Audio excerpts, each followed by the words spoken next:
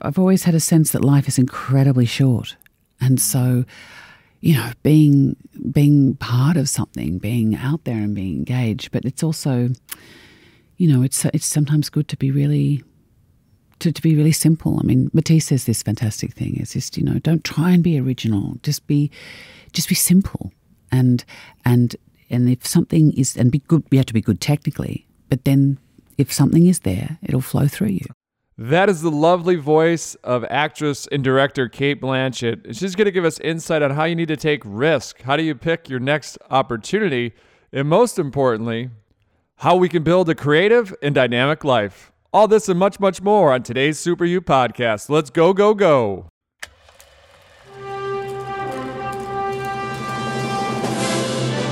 It's one small step for man. Liftoff. We have a liftoff. We choose to go to the moon, not because they are easy, but because they are hard. I have a dream. You can't handle the truth. 7, 6, 5, 4, 3, 2, 1. Super You.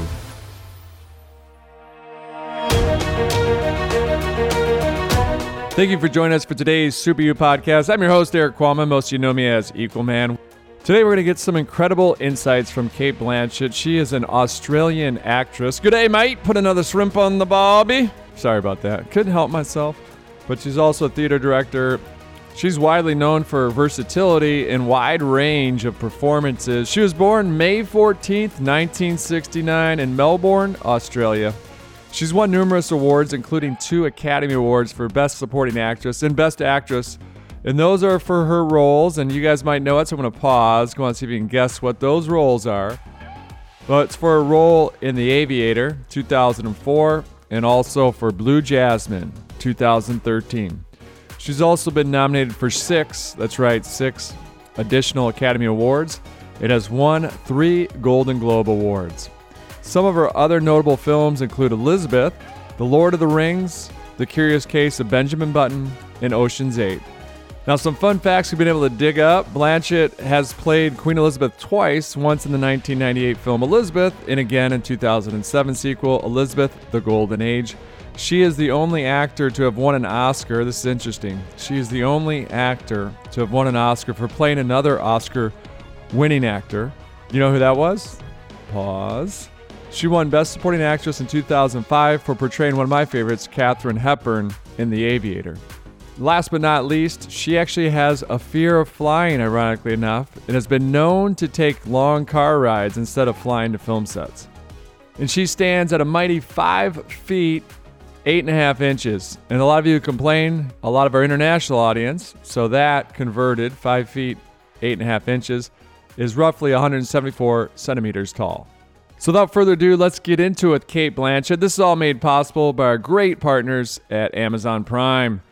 If you want something delivered same day, the only way you can do that is Amazon Prime. So go check it out. I know a lot of you are Prime members, but just a reminder, what a great subscription service that is per year to be an Amazon Prime member. And they made this show possible, so a big shout out to them and all of our partners. And so we're going to get into it here with some great advice from Cate Blanchett.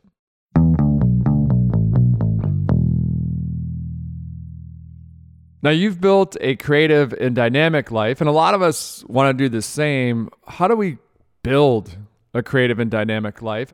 That's a really great role. That's a really interesting film. I die on page 9. Doesn't matter. That's an interesting challenge. I haven't done that before. And I remember a director saying to me a few years back, he said, "You've got to stop taking, small roles." And I said, "Why?" I said, "That's what interests me. I'm not interested in building a career as such. I'm more interested in the experience. And if it means, those offers dry up, I don't know, maybe I'll go and work with the Red Cross. I mean, there's many things that you can do with your life. It doesn't necessarily, I think if you're in a creative sphere or if you're hungry for experience, then those experiences don't necessarily happen like rungs of a ladder or in a linear way. And to me, that's a dynamic life. I think all of us deep down want to be original, but it's really difficult. There's so much competition. There's so much out there. How do you break through the noise? How do you truly be original? In originality versus simplification, we talk a lot about simplification in my book, The Focus Project, but how do you create something original versus simple? I've always had a sense that life is incredibly short. And so, being part of something, being out there and being engaged, but it's also, it's sometimes good to be really simple. I mean, Matisse says this fantastic thing is just, don't try and be original. Just be simple. And if something is, and be good, you have to be good technically, but then if something is there, it'll flow through you. Now, a lot of us, myself included, think that once you're successful, everything will be easy. I'm successful. Once I hit this marker, then everything will just be easier and easier and easier. And in some cases, that's true. As you build a bigger brand, it's simpler to open doors to meet people. But also there's the downside of that success. And so how can success, and this seems kind of counterintuitive, but I've heard you say that how can success negatively affect a career? I don't tend to dwell on success. I think far more about failure. I think it's far more useful. How success has affected my work. I think, what one of the biggest changes, I think, is the way people speak to you about your work.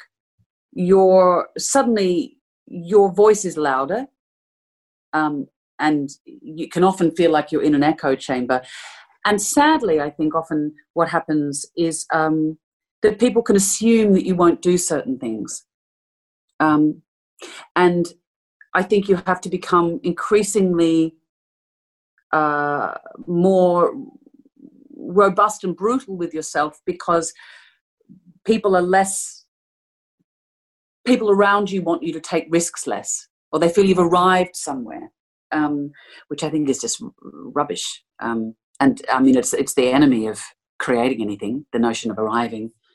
All successful people differ, but one commonality, one thread that we've seen through our years here on the Super You podcast is they've all benefited from some failure. And you can't really have failure without taking risk. So people aren't necessarily afraid to fail sometimes, but they're afraid to take that first step, to take that risk. They're often risk averse. So can you walk us through lessons through failure and risk? I think the biggest lessons I've learned are through failure. It's like, you learn, you grow new wings. You get stronger through it. You work out, because often, it's that wabi-sabi thing, that it's the flaw that makes things beautiful. So I think you learn to exist with failure. Not that you seek failure out, but within failure means that you've actually risked something. Right. And I think risk is so, so important. And it's continuing to take those risks, I think, that are vitally important. Circling back a little bit from a question we had prior and unpacking it a little bit more, how does one become, you talk about originality, but how does one kind of become their own genre? When I came out of drama school all those years ago, I don't think anyone really knew what to do with me. I didn't fit into a box, and I certainly didn't think I had a film career. That wasn't on my horizon. So I sort of just had to seize any opportunity that came my way, or make an opportunity out of something that looked like a piece of trash to somebody else, and sort of become my own. I don't know.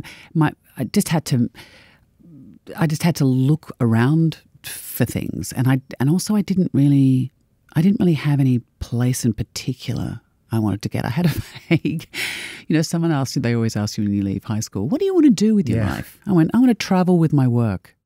All right, as preparing for this, writing down notes, it is paradoxical choice that most people, they don't want more choice. They want to be more confident in the choices that they have.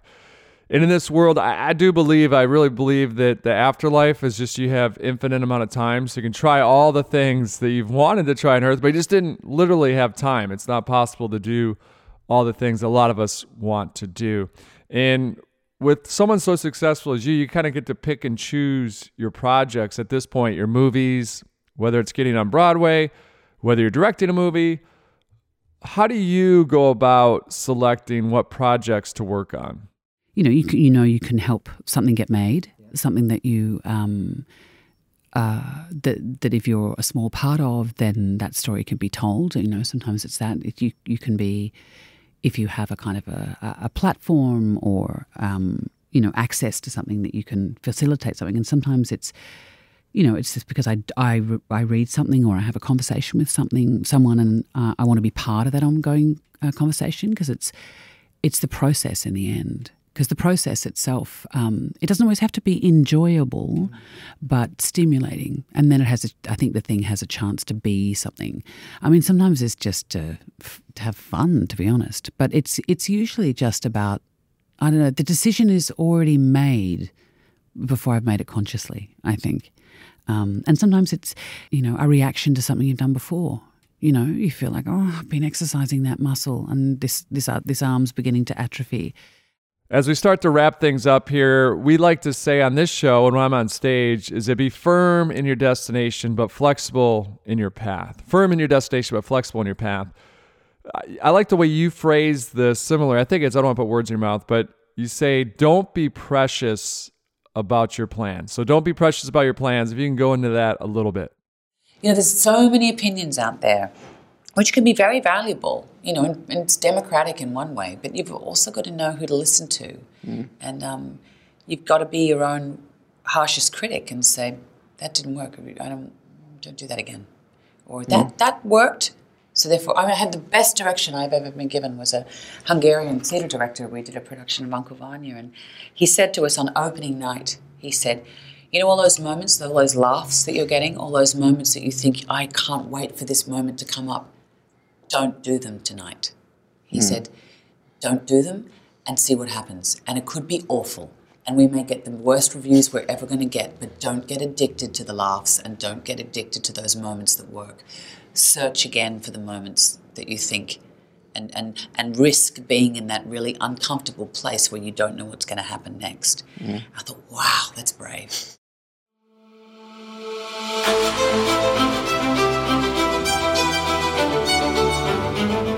That, my friends, is the wonder from Down Under, Cate Blanchett. And my favorite was, don't be precious about your plans. I love how that's phrased. Don't be precious about your plans. Be firm in your destination, flexible in your path. Obviously, we have goals and visions. But kind of sometimes I always like to say, we're just kind of floating along in that river. If you're on that floaty, you're on your donut-shaped floaty. Hopefully it's a colorful donut-shaped floaty. But then all of a sudden, at some point, you need to paddle one way or another. You don't want to fight the current, so you're kind of flowing with the current.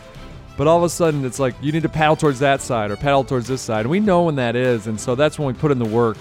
But also it's about being kind of flexible. And when you do that, it's not being lazy. It's actually opening up your mind for different possibilities and also reduces the stress, knowing that no one really gets anywhere in today's day and age going from point A to point B. There's going to be those hurdles and obstacles in our way.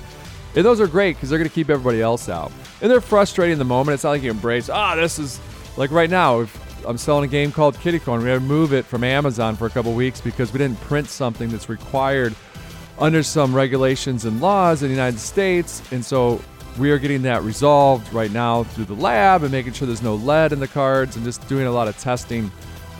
In printing, you have to print like who made the actual product on the box so you can see it. We did not know that. We're new to this board game world and we love it. But that's a hurdle we weren't anticipating. But we're like, hey, this stinks, but we'll go through it. We'll get it resolved. And guess what?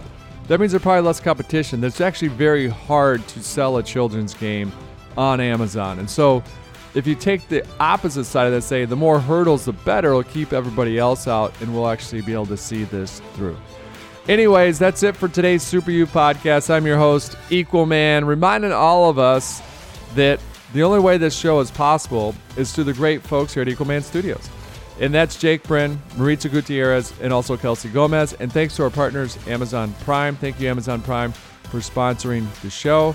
And all you listeners, obviously there's no show if we have 0 listeners. And so thank you for continuing to tune in. Thanks for continuing to increase our numbers with those downloads. Thanks for all those 5-star reviews you send in, and even for those 2-star reviews because it makes us better. So thanks for sending in any review that you have time to write and post. We really appreciate it. But until next time, this is Equal Man, reminding all of us are superheroes. We just need that courage to wear the cape. And most importantly, it's not what we take from the world, it's what we leave behind.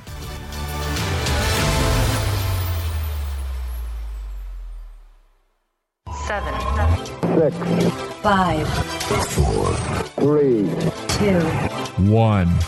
Super you. Super you.